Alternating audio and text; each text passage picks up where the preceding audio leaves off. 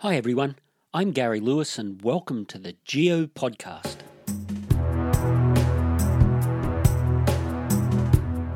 And in this episode we're going to be talking about rock classification into igneous, sedimentary and metamorphic rocks. We're sort of really fortunate that our planet has got such a wide variety of different types of rocks. And we've recognised that those rocks can fall into three very distinctive groups, and that helps us not only to identify the rocks, give them names if you like, but also tells us about how those rocks have been formed. So what I really want to do today is just talk about those three rock types, and I'm sure you have all heard about them somewhere in your schooling, but give you a brief overview of what they mean, and I'll hope that that will help you as you move forward either in your rock collecting or your teaching or your geological studies. So let's get started. The first rock type that I want to talk about are the igneous rock.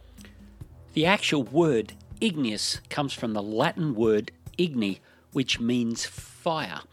And so igneous rocks are rocks that have been molten. So they've crystallized from molten rock material. Molten rock material that is found underground is magma, and if it reaches the surface and flows on the surface, it's called lava. And when either magma or lava cools, minerals crystallize out to form the igneous rock. The chemical composition of the molten rock will govern what type of minerals will form when it cools.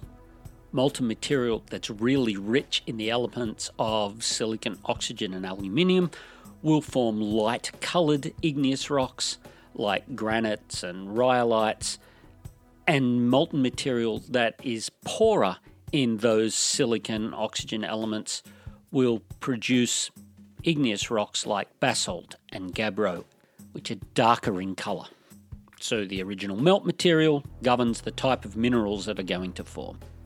The speed in which the molten material cools gives us the crystal size of the minerals. The slower the molten material cools, the larger the crystals will form. If it cools really quickly, like in lava, sometimes the crystals are so small that the only way you'd be able to see them is with a microscope. So in igneous rock classification, we look at the minerals and the crystal size to be able to name the rock. So a coarse-grained rock containing the minerals quartz, feldspar and some mica, we would call a granite. The fine-grain equivalent that contained quartz, mica, feldspar, that we would need a microscope to identify them, we would call a rhyolite. And on the other end of the chemistry, a coarse-grained rock that contain plagioclase feldspar and olivine and epidote, we would call a gabbro, and a fine grain equivalent of the same chemistry we'd call a basalt. Now I'm sure you will understand that it is far more complex because there are so many different names that have evolved for these rocks, but that's the basis how igneous rocks have been named. The important thing here is to be able to identify that you've got a rock made up of crystals of minerals that are all interlocking. That is what distinguishes igneous rocks from being formed from the cooling of molten material. Okay, the next big group of rocks are the sedimentary rocks, and they have formed from fragments of other rocks that have been broken down and moved either by water, wind, or ice, and then redeposited those fragments and then eventually turned into rock. Sedimentary rocks are then classified due to the size of the particles and the type of particles they contain. So if you've got a sedimentary rock that's made up of sand-sized grains, it will be a sandstone. If it's made up of very, very fine clays, it'll be a shale or a mudstone. And if it's made up of like large rounded cobbles from a river, then we'd call it a conglomerate. Now, there's obviously many variations of these, and that some sedimentary rocks are named because they're made up of certain mineral types, like a quartzo sandstone would be a sandstone that's made up of lots of quartz, and it goes on and on and on. But I'm sure you get the understanding that these are all rocks that have been made up of the broken down fragments of existing rocks. Now, there's a slight variation in sedimentary rocks that we need to talk about, and that's where sedimentary rocks have been made from the remains of plants and animals. So, for example, where coral reefs form, the corals and the algae that lives with them brings material in from the water to build their shells, or their tests as we call them, and when those animals die, you get this large accumulation of material, fragments, if you like, of their original living areas that form together to form a sedimentary rock that we call limestone. But one of the features of all these sedimentary rocks is that you have fragments that have been somehow cemented together to form the rock. So unlike igneous rocks where the crystals are interlocking, here we see fragments of material that are cemented together.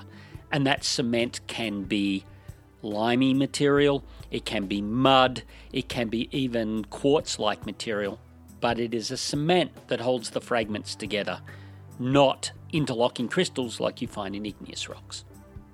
And the final rock type I want to talk about are the metamorphic rocks. Metamorphic rocks are rocks that have been originally either igneous rocks or sedimentary rocks that have changed. And that's where the word metamorphic comes from. It means rocks that have changed because of vast amounts of heat and pressure inside the earth. But the important distinction here is that these rocks have never been molten. So these changes that have taken place without the rock melting. So, for example, if we take a limestone that's made from old corals and shells that have been joined together, so it's a sedimentary rock, and we heat it up or put it under pressure, those minerals within that can actually change into larger crystals, in this case of the mineral calcite, and form a rock type that we call marble. It is a metamorphic rock that is formed from the original limestone.